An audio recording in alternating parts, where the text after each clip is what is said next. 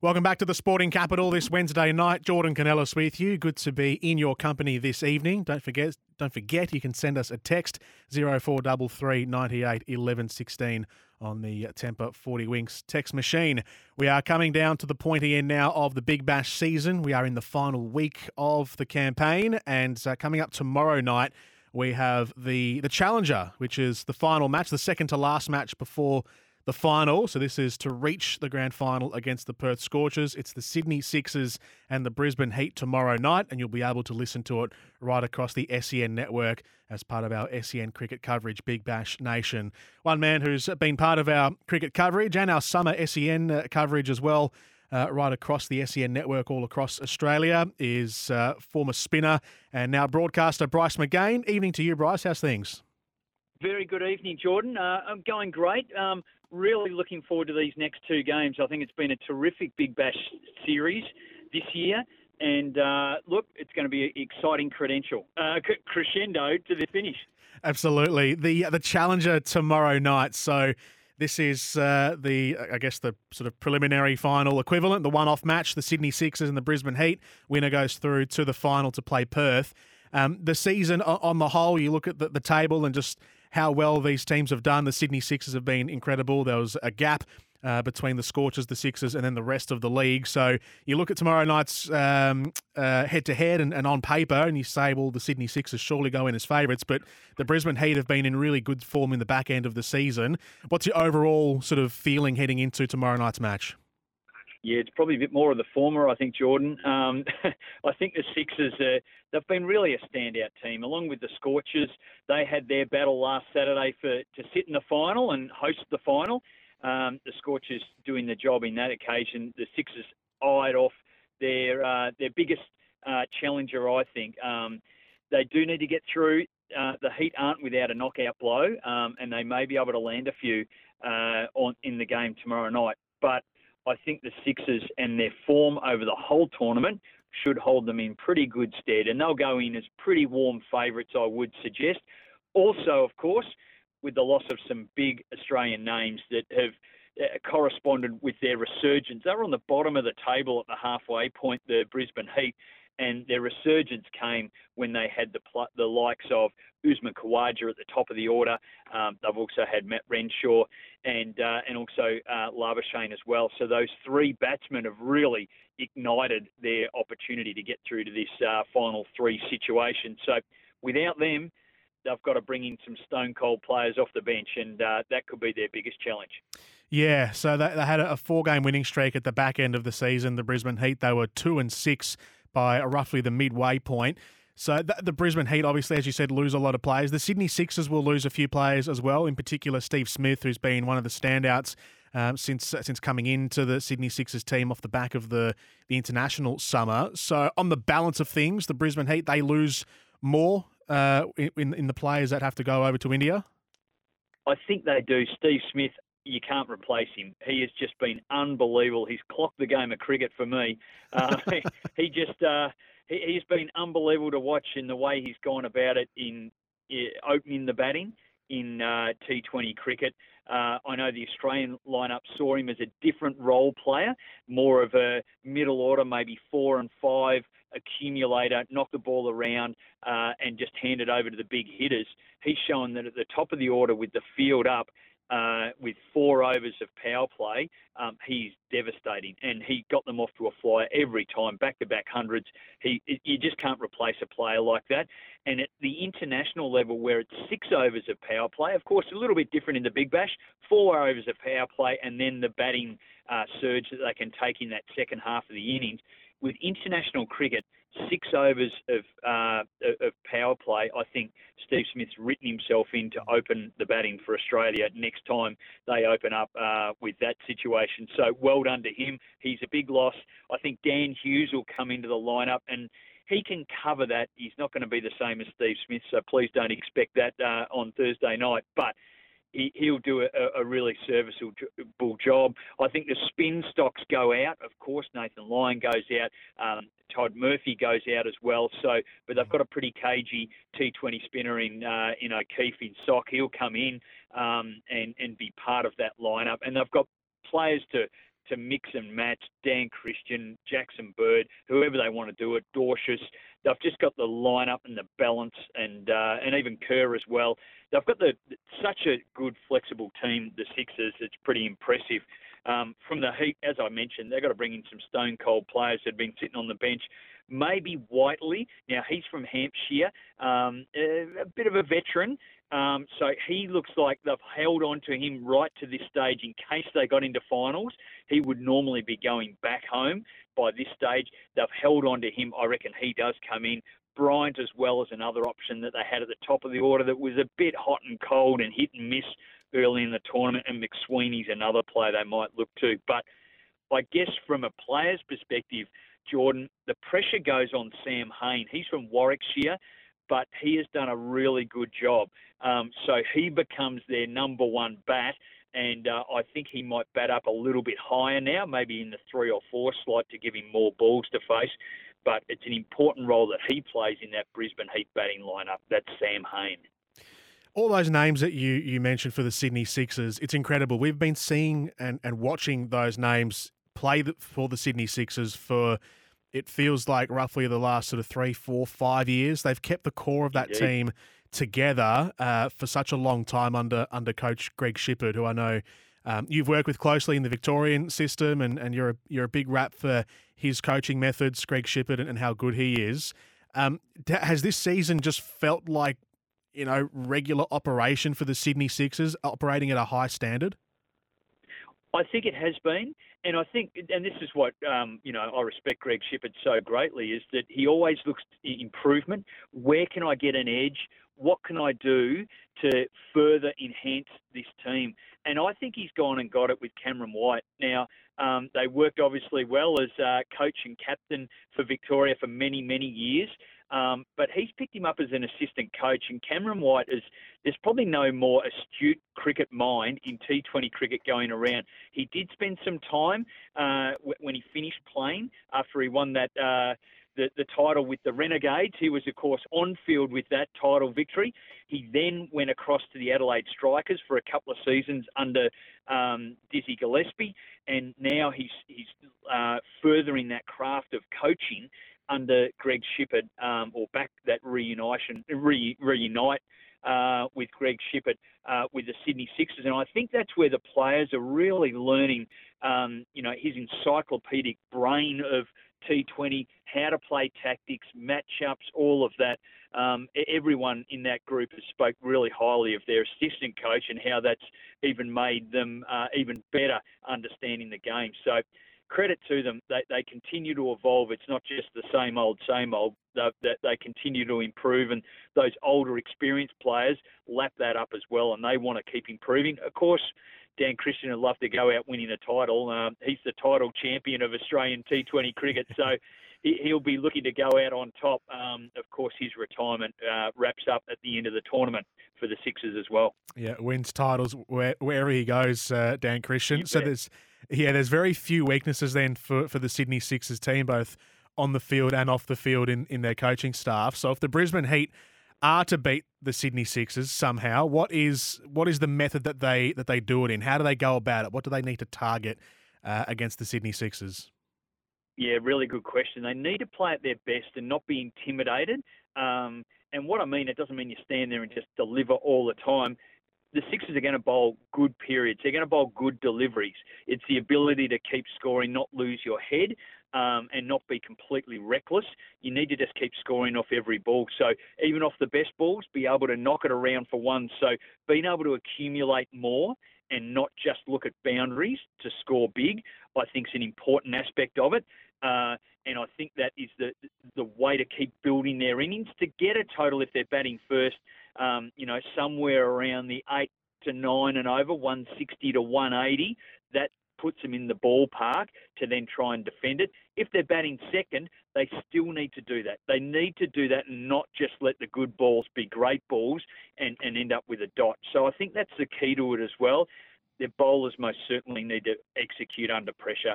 There's going to be a lot of pressure on them. That the batting lineup is super strong, even without Steve Smith there. That they've just got all bases covered, different roles, different skills, and power hitting through that middle order. Of course, we mentioned Dan Christian, but you add into that Sean Abbott with that power hitting. Dorcius is completely dangerous lower in the order as well. So they bat all the way down. Brisbane Heat just need to execute calmly and execute their plan. If someone starts getting a bit rattled, and we've seen it a bit early on in the tournament with Brisbane Heat, when they get rattled, those overs don't necessarily just stop at 10 or 12. They can go for 18, 20, 24. They can really have blowout overs. So they need to minimise that and execute their plan. So they're pretty simple things, easier said than done under the pressure of the Sydney Sixers will be applying. If the Sixers do win and they meet the Perth Scorchers in the final, it'll be the 6th time in Big Bash history that they would have played off in a grand final. And keeping in mind this is BBL 12, so that's 50% of the time that it would be or could be, Perth v the Sixers in the final. And that's just one against the other, let alone the times that one has been in the grand final without the other as well, which has also occurred a few times. So would a Scorchers v Sixers grand final be the deserving final of this season if it is to be that matchup? Yeah, I think so, Jordan. I think it's a just reward for the two standout teams. Sydney had a washout that probably just restricted them getting to the same amount of wins as the Scorchers.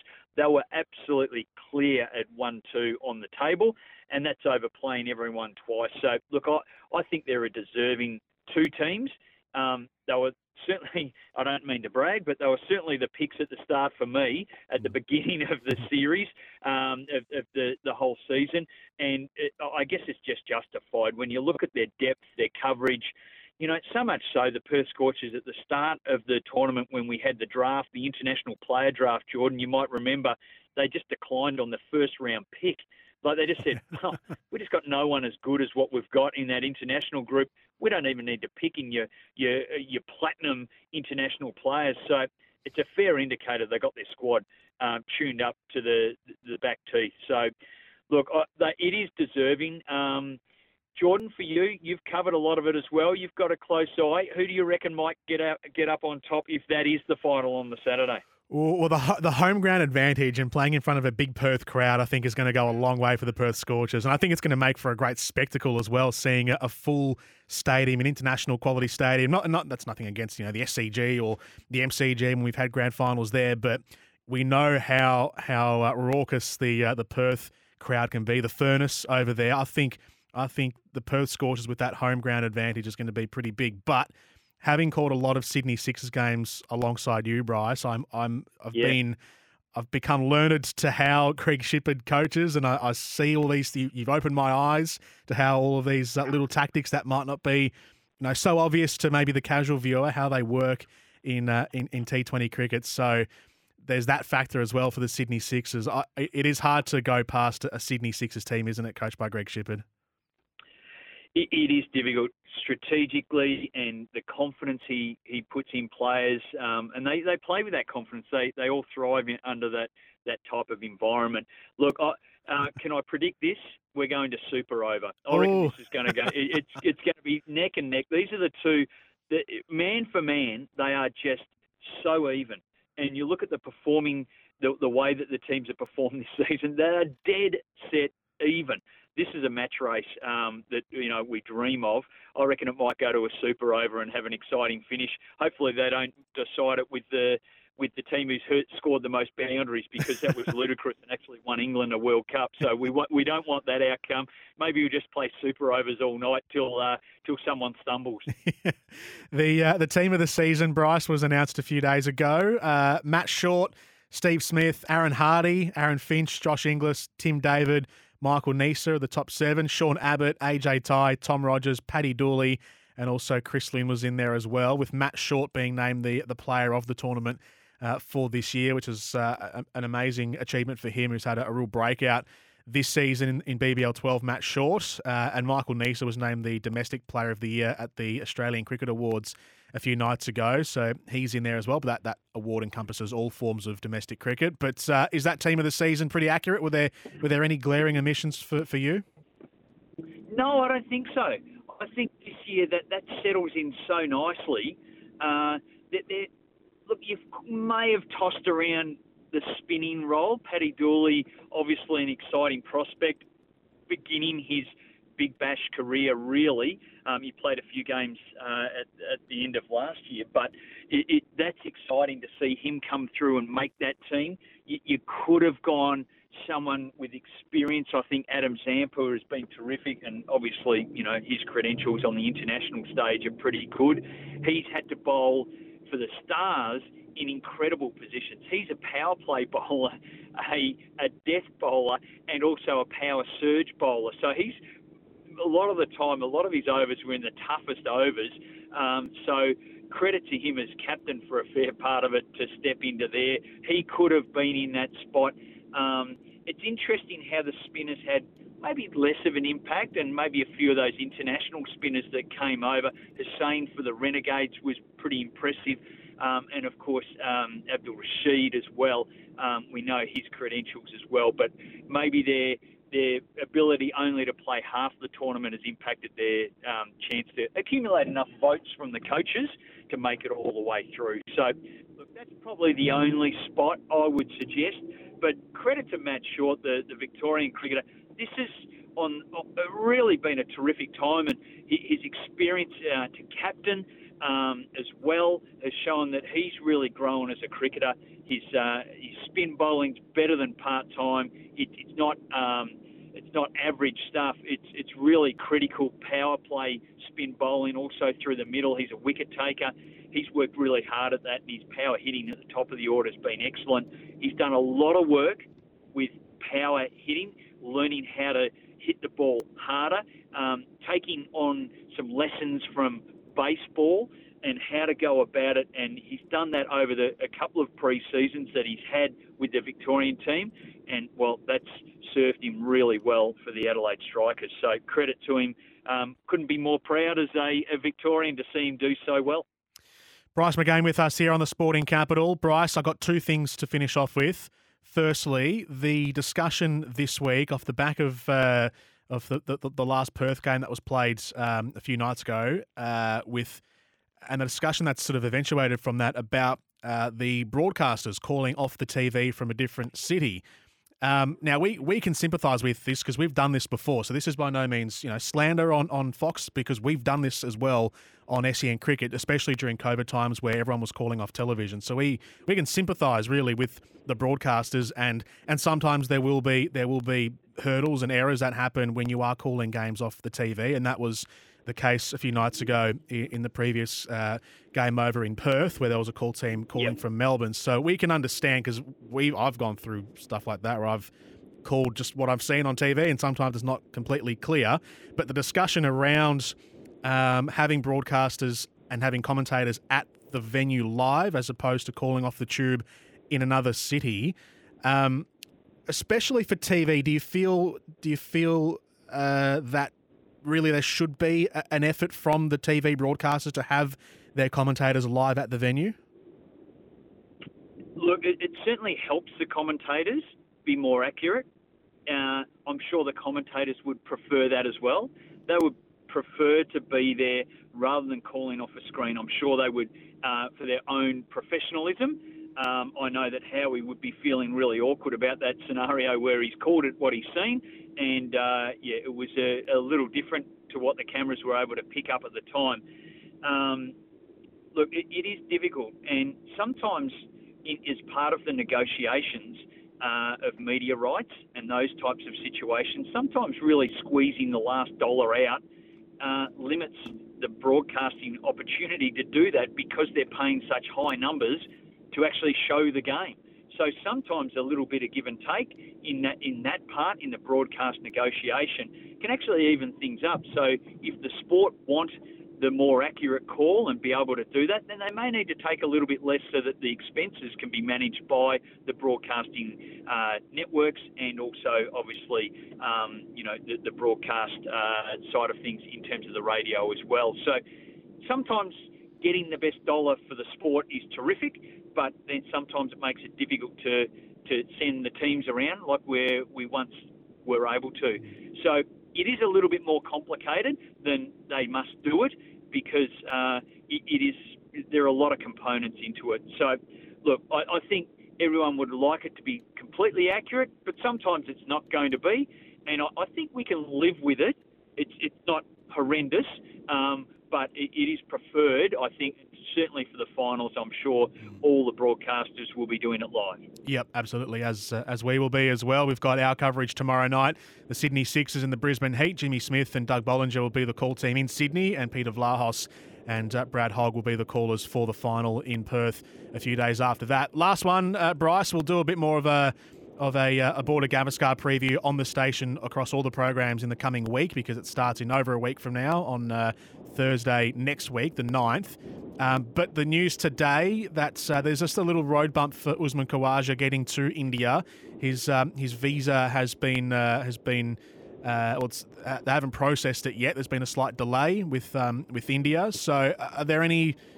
I mean, hopefully it's just a minor hurdle and he's able to get there soon. It looks like it's not too concerning, but should it be an issue that gets resolved pretty quickly for Usman Khawaja to get over to India? I'm sure it will be. This is the second time this has happened, Jordan, and so it's not a matter of just sliding them through with the others.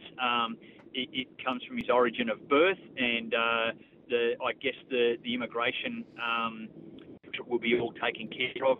The right people will go in there. What I understand, he's coming to ensure that is processed a little bit quicker. So, look, I think that everything will go through as per normal, and he'll be able to go into the country. We're just losing you a little bit, Bryce, but that's all right. We're at the end of our discussion. Have a great night, and we'll chat to you again soon across SEN. Bryce McGain here on the Sporting Capital this Wednesday night.